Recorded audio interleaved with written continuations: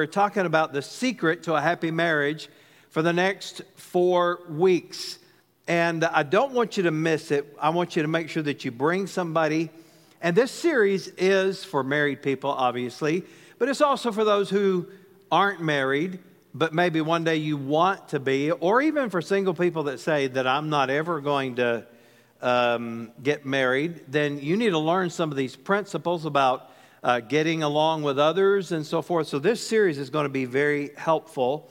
And I hope that you will take the invite cards and invite somebody. In fact, invite somebody to come to church with you and say, you know what, I'll take you to lunch after church, because they'll be more apt to come. And invite people. We're going to do a wedding reception on the 4th week, which is February the 5th. And we are going to have a vow renewal service. This is going to be so much fun. And so if you'd like to be romantic, guys, if you want to win some good brownie points, you be here that day and you renew your vows. It's going to be really nice. And we're going to have a reception afterwards, cake and the whole 9 yards. You need to invite people just like it was your wedding, okay? And I'm telling you, the purpose of this series, of course, is to help, number one, us focus our attention on God. Number one, to make sure that our relationship with God is right. But number two is to help us in our marriage and help us in our human relationships. But then I would say also that one of the purposes for this series is that we want to use it as an evangelistic tool to be able to have people come to church, hear about Jesus and a relationship with Him, and have their lives transformed, okay? And so that's kind of our goal in this series, our goals. And so I hope you'll do your part and invite people. And it is going to be, I think, a lot of fun. Over the next 4 weeks, I'm going to talk about communication next week. If you've ever had trouble communicating in marriage, ladies, if you've ever been frustrated because your husband speaks in headlines and you speak in fine print,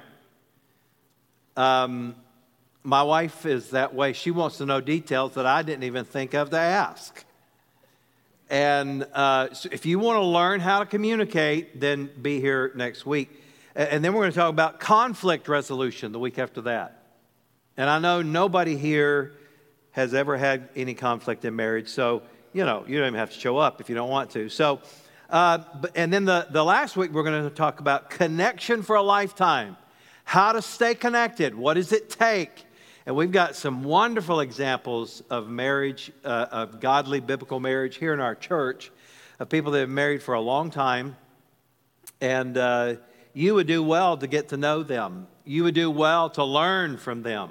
I heard about one guy that he said the secret to a happy marriage was that after they'd been married for a year, they figured out that for them to be successful, they needed to go out twice a week. He went out on Tuesday and she went out on Friday. So maybe that's what you need. I don't know. Well, I love marriage and I love being married and I love the institution of marriage. I love what it does for people and families, and I love what it does for our culture. And the Bible is very clear that your marriage is to mirror the relationship between Christ and the church. All right, so get that. Your marriage is to mirror the relationship between Christ and the church. What is that relationship like? Well, the relationship between Christ and the church is characterized by love. It's characterized by forgiveness, self-sacrifice, putting the other person's needs ahead of your own, and undying commitment. So we're going to learn how that works over the next 4 weeks. In our culture, they say that marriage is a place of self-fulfillment. If you can find your soulmate, then as long as you feel like soulmates, then you're destined to be together. And so all of our actions spring from our emotions, how we feel. But biblically, marriage is not a place of self-fulfillment, even though marriage is very self-fulfilling. But marriage is a place of self-sacrifice. That's what marriage is supposed to be. And when you do that, not only will you emulate the relationship between Christ and the church, you're going to have a more powerful emotional connection in your marriage. You're going to love each other more. You see, love sometimes has to go beyond the emotions. I mean, do you remember what it was like when you first got together? Your heart pumped peanut butter every time you saw her, you know. If you had a pacemaker, your pacemaker would open and close the garage doors every time she walked by.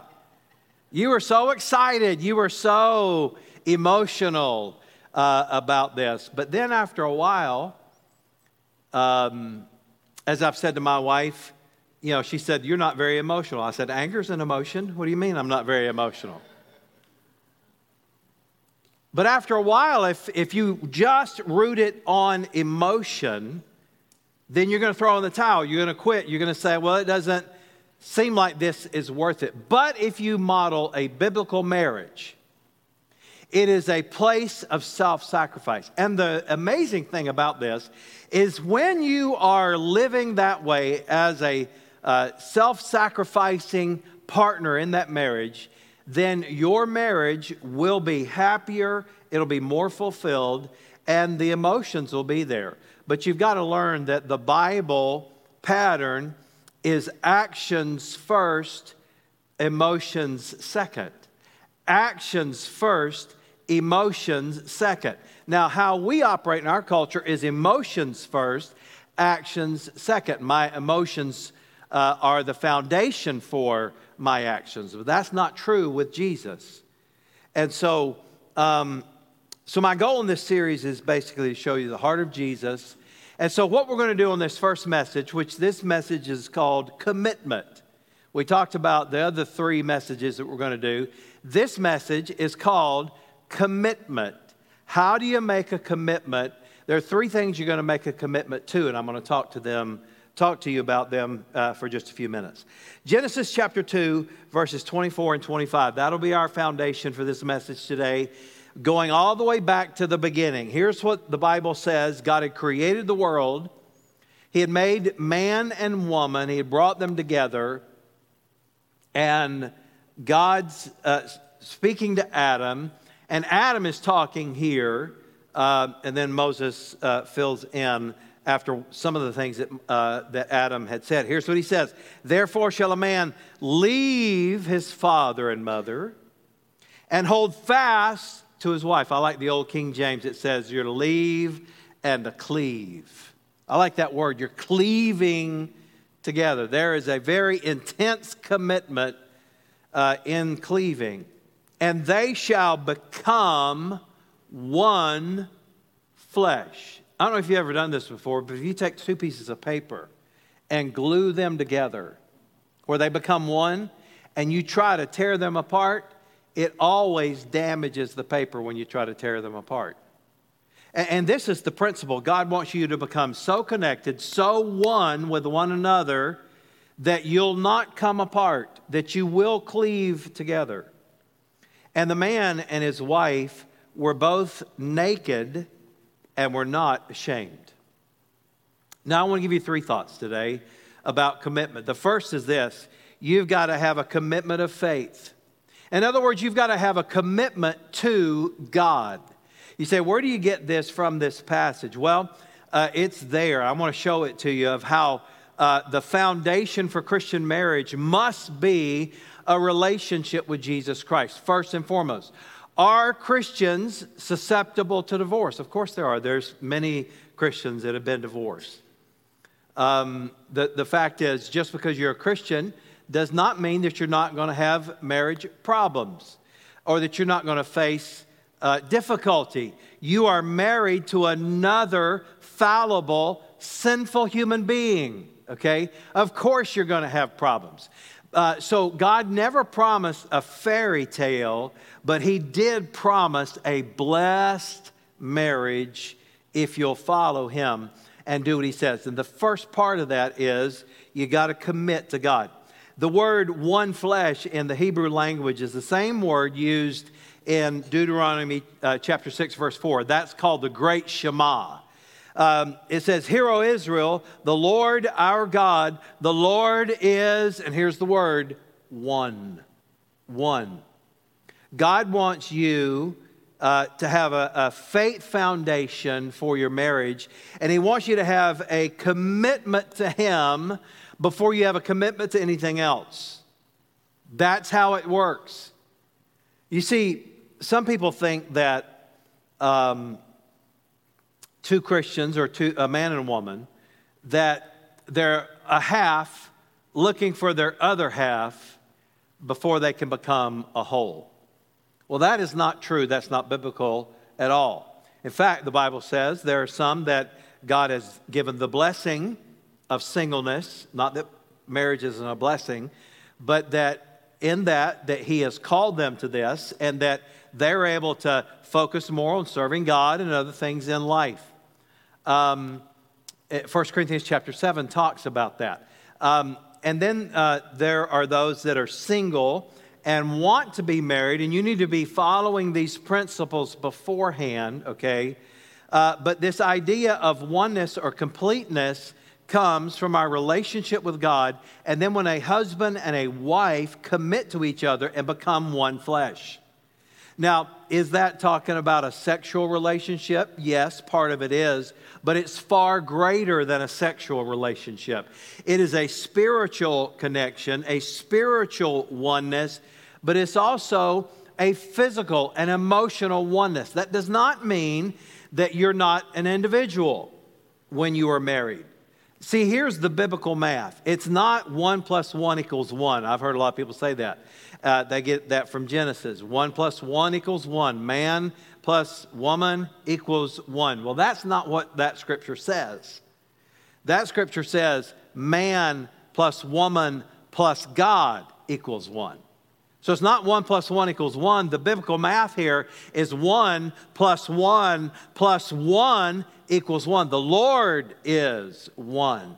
He says we are to be one flesh. Well, the Holy Spirit has the power to transform you, just in the same way that He will save you when you come to Him by faith and rest in His grace. He can save your marriage as well. He can make your marriage stronger. He can make your marriage better. In Genesis 2:22, right before the verses we read a moment ago, when God created Eve, it says that He brought her to the man. He brought her to the man. The word brought means to be brought in, to be brought into. It's like a oneness relationship. And it also means to be introduced. You introduced them. So I get the picture. God had created the world, the animals, the universe, everything. Adam had named the animals. Adam sees that he doesn't have a helper that's good for him.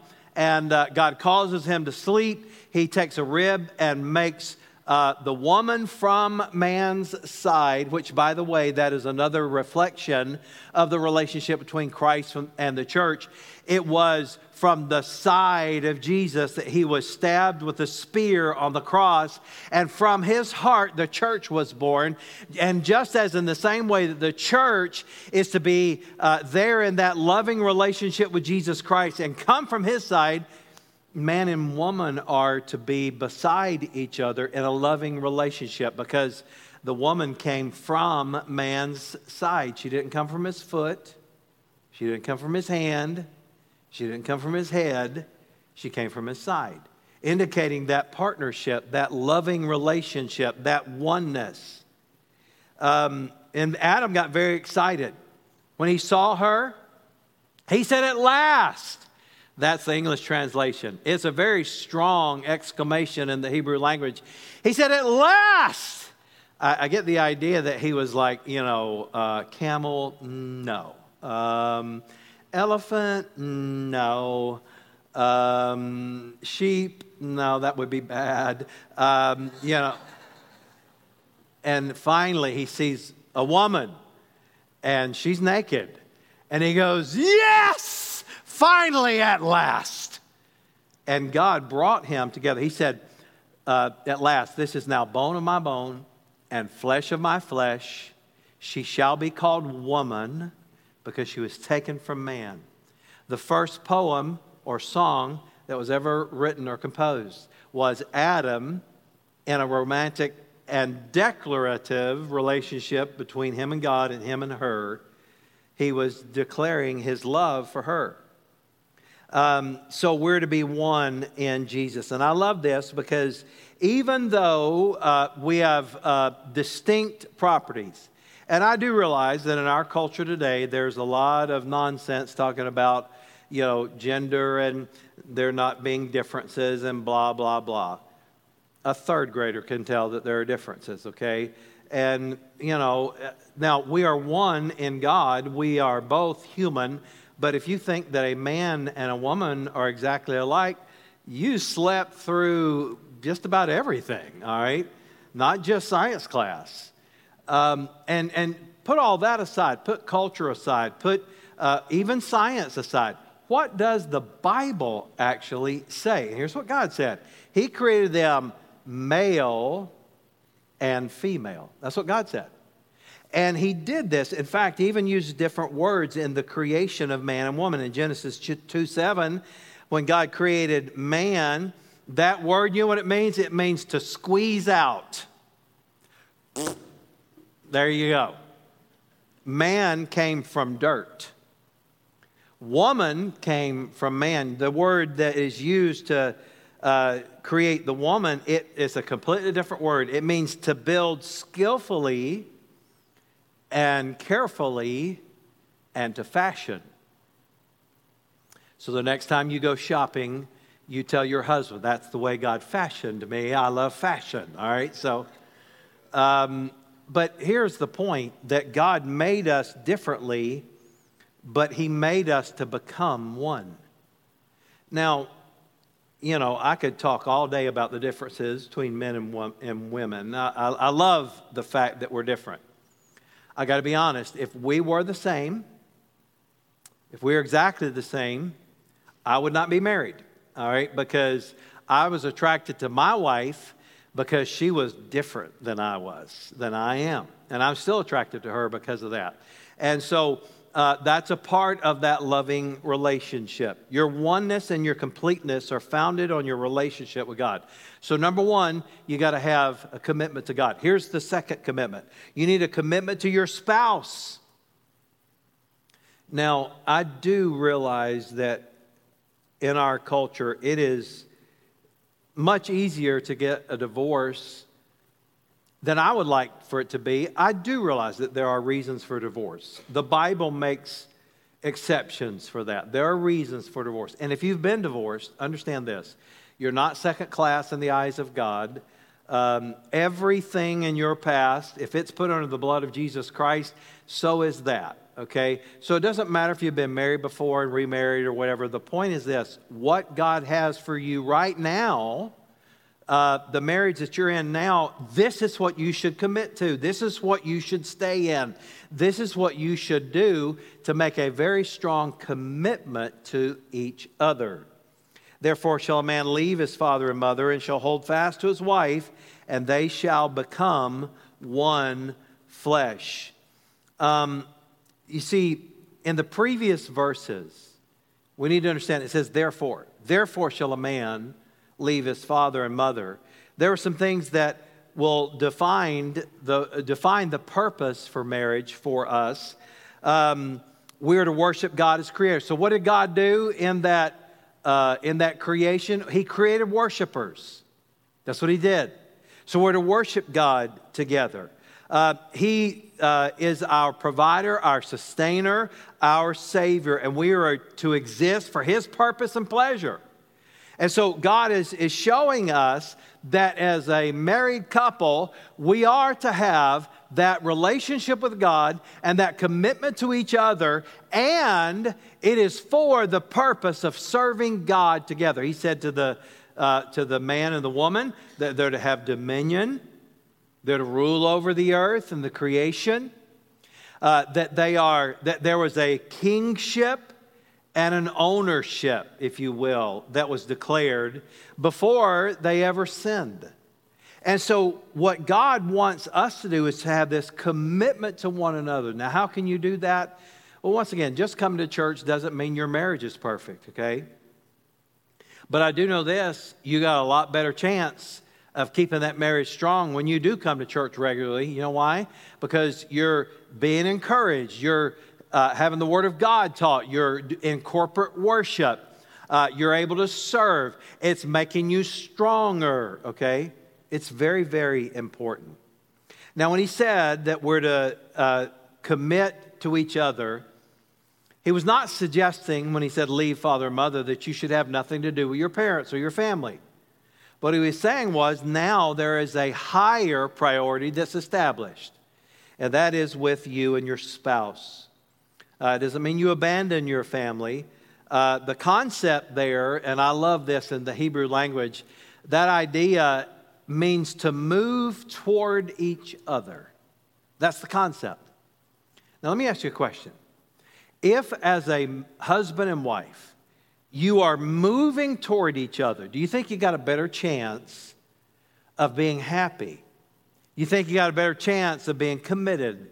Do you think you got a better chance of having the same goals and serving God together? Of course you do. Do you think you got a better chance of understanding each other? Yes. This is incredibly important. This idea of moving toward each other is a commitment that is for the rest of your life. And in that concept, we find if you're moving toward your spouse, you know what you're doing? You're working to understand them. You're working to support them, to show them love. And I realize I could make 1,000 marriage jokes, and they're funny, okay? But here's the point. Marriage is no joke. Now, if you can't laugh about some things, then you're not going to last very long. I'm going to say that. But I do know this, that when you move toward each other, you're learning, you're adjusting. You know, there are a lot of things I had to adjust in my life when I got married. And I can say, after 36 years of marriage, that I love Kim more than I ever have. And I'm more committed to her, and I see the good in her more than I ever have, okay? Now, don't think that that came just by magical fairy dust, okay? You know how that came? It came through a commitment to God and to Him and to serving my wife. You know what I did? I began to move toward her. You know what she did? She began to move toward me. And even after 36 years, we're still moving toward each other. I had to learn to adjust some things. I didn't know that I'd brushed my teeth wrong for my entire life until I got married, and she told me that I was doing it wrong. I had no issue with toilet seats until I got married. One night in the middle of the night, I heard a scream. Kim had gone to the bathroom, and I guess I'd left the toilet seat up, and she fell in. I like to never live that one down, but I tell you what I do now, I put the dang toilet seat down. I can tell you that. You know what that means? That you're moving toward each other, you're adjusting, and you're adjusting with Jesus. So that is a commitment to oneness. They shall become indicates an action that's already completed by God. Now, I realize that's kind of technical, and some of you are like, yeah, that's boring sounding. Go tell some seminary kid that. But the idea there is in this commitment to oneness that God is the one that's going to complete it for you. And I love this because it leads into our next point. You've got to have a commitment to rest in God's grace. You've got to commit to God, to faith, to a relationship with Him. You've got to commit to your spouse, a strong commitment. Then you got to commit to rest in God's grace. If you're going to move toward each other, if you're going to shall become, allowing that relationship with God to be what completes it, resting in Him. Doesn't mean you don't work. Doesn't mean you don't ever apologize. It doesn't mean you don't ever try to be romantic. It doesn't mean that you don't ever communicate. It doesn't mean you're never going to make a mistake. But this idea is that I'm resting in the grace of God to do something that was miraculous to begin with, and it needs God involved with it for it to survive. I don't know if you realize how miraculous and amazing the relationship between a man and a woman really is. I get it propagates the human race. I get that. And it's the foundation for society and rule and order and law and family, and I get that, okay? But it is absolutely amazing. In fact, King Solomon, who the Bible says was the wisest man that ever lived, I always believe the Bible. That may be the one that I have a problem with because he had 700 wives. And I'm not sure how wise he was, to be honest with you. He had 300 concubines. Now, a concubine was a wife that their kids could not inherit or be a part of the heritage. And I heard about a little boy that went to the church, and he came home. His mom asked him, "What did you learn about in church today?" He said, "I learned about Solomon." She said, "What did you learn about Solomon?" He had 700 wives and 300 porcupines. So my point is this. He said, and he was a wise man, he said that there are 7 things that just are amazing. And one of the things he said was the way of a man with a woman. I want you to think about it. The beauty of it, the nature of it, it is incredible. It is incredible. And it was by God, it is to God, it is for God. Notice those commitments. God did it. I'm commit to Him. I'm to commit for Him. I'm serving others. I'm doing His will, His work. And when that happens, I rest in Him, and He completes that shall become one. Isn't that amazing? So the man and his wife were both naked, and they were not ashamed. The concept of being naked and not ashamed is underpinned by their trust in God. It showed that they were able to be vulnerable and open and have confidence and trust. Next week, I'm going to mention some things that are basic emotional needs for men and women. And you need to understand that God is the one that created that, and He gave us the pattern to fulfill every one of those needs. And one of the most important things is that resting in His grace, trusting in Him to complete it. They enjoyed life and they enjoyed each other. There is nothing wrong in a Christian marriage with enjoying life. In fact, I believe you should enjoy life. And if you're constantly miserable, I'm not sure that it's because you married the wrong person. A lot of people say, well, I married the wrong person. I don't know about that. I know that maybe you're following the wrong principles when it comes to meeting the other person's need. I get that, okay, because we can be very selfish as human beings. But in them, when they were naked and not ashamed, there was no shame, there was no covering up. They didn't have to hide. Can you imagine how blissful that kind of relationship would be? Now, I want you to understand as I wrap this up. Don't think that God has a perfect choice for you that He created, and that's the only person in the world that's for you. I don't think that exists. You know why I don't think that exists? Because if one person got it wrong, then everybody would get it wrong. You see what I'm saying? I mean, all it takes is one or two to screw up the whole thing, and then everybody's married to the wrong one, and nobody gets to be with the right one. There is a concept of a soulmate in the Bible, but it's not between husband and wife. It's between David, who became king, the one that killed the Goliath, the giant Goliath, and King Saul's son, Jonathan. They were soulmates. They were bound together. That was their friendships. And that was not a romantic or sexual thing, but that was a powerful friendship. So there's that concept. But this idea in our modern culture of that you've got to have your soulmate or else you're going to miss out, or else you can't stay in that marriage because they're no longer your soulmate. Well, that is not scriptural. Because you have to learn that there is no perfect choice, but only a choice that is being perfected. Okay, let me say that again. There is no perfect choice, but a choice that is being perfected. And if you rest in the grace of God, you'll be able to live that way. And you'll be able to rest, and God will complete it. And yes, you'll have to work at it, and yes, there will be tough times, and yes, you'll get aggravated. Of course, you're going to get aggravated. That doesn't mean you don't love each other. I think that often we worry and stress about our marriage when we should be resting in the grace of God for Him to complete it. I found that women worry about their future until they marry, and a man never worries about his future until he marries. And then it kind of reverses, right? But we've got to rest in Jesus Christ. Now, when we keep Jesus at the center of our marriage and trust in God's grace, we fulfill God's purpose in marriage. And anything that is not used for its purpose gets abused. Let me repeat that. Anything that does not get used for its purpose gets abused.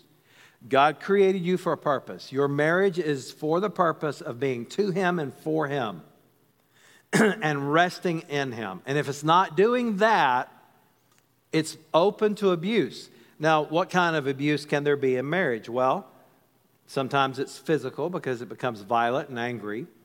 Sometimes it's verbal because everybody's mad at each other. Or they just like to cut each other down because they're good at it. Or sometimes it's neglect. Sometimes it's emotional. Sometimes it simply doesn't reach its potential. Do you know that a marriage that does not rest in Jesus Christ, talking about a Christian marriage, that's really an abusive marriage because you're abusing what God created you for. And we all know this. Any tool that is not used for its purpose will get scarred. I used to have this rubber mallet, rubber hammer. You've seen those. And they're not meant to nail nails. They're meant to, do things without breaking them. And when our son, he's grown now, but when he was a little boy, he loved to hammer things. He loved to hammer nails. And I went in the garage or wherever he was one day, and he had a bunch of nails, and he was hammering them with that rubber mallet. Now, I kept that rubber mallet as a reminder of living for God's purpose, because that rubber mallet was completely scarred and abused. But I want you to know that the good news is this. I was able to repurpose that rubber mallet. Can you imagine that if a life that Jesus Christ died for, maybe it's been abused. Maybe it hasn't reached its potential. Maybe it has not fulfilled its purpose yet. But and maybe it's scarred. Maybe there are deep, deep scars on you. But when you give it to God, when you give your life to God, He'll repurpose you. He will use you for His glory, no matter what the past, no matter what the scarring is. God has a purpose and a plan for your life. Let's pray together. Heavenly Father, I pray that You'd bless marriages at this church. Not just our church, but all churches, Christian marriages. God, I pray that You just help us today to follow You with all of our heart, to make a total commitment to You, a total commitment to each other, and a total commitment to grace. And I thank You for everyone that is able to hear this message today, that You would use these words from the Word of God to be a blessing and a challenge to them. Now, before I finish my prayer, online and in the room, if you'd like to receive Jesus as your Savior, making that commitment to God, that's the first step.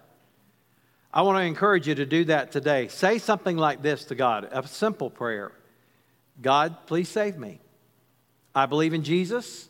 I believe He died on the cross and rose from the grave. I believe He'll forgive me of my sins. And I'm asking You to forgive me and to change me and to use me. If you'll pray that prayer, the Bible says, whosoever shall call upon the name of the Lord shall be saved. Online, click the button at the bottom that you prayed to receive Christ. In the room, fill out the next step card and let us know that you prayed to receive Christ. But the second part of my prayer is this. How many would say, Pastor, God's Word spoke to me about something in my life. Maybe it's about your marriage. Maybe it's not even related to marriage. Maybe it's something that God spoke to you about in the way you talk, or committing to resting in Him, or whatever. But you say, Pastor, God spoke to me about something today, and I want you to pray that I would be able to make that commitment to God. Would you raise your hand? Hands all across the room. Heavenly Father, I pray that you would just bless those that reach out to you for salvation today. Bless every marriage in the room today, for those that you've spoken to today. And God, we want you to know that we love you because you first loved us. In Jesus' name I pray. Amen. Amen.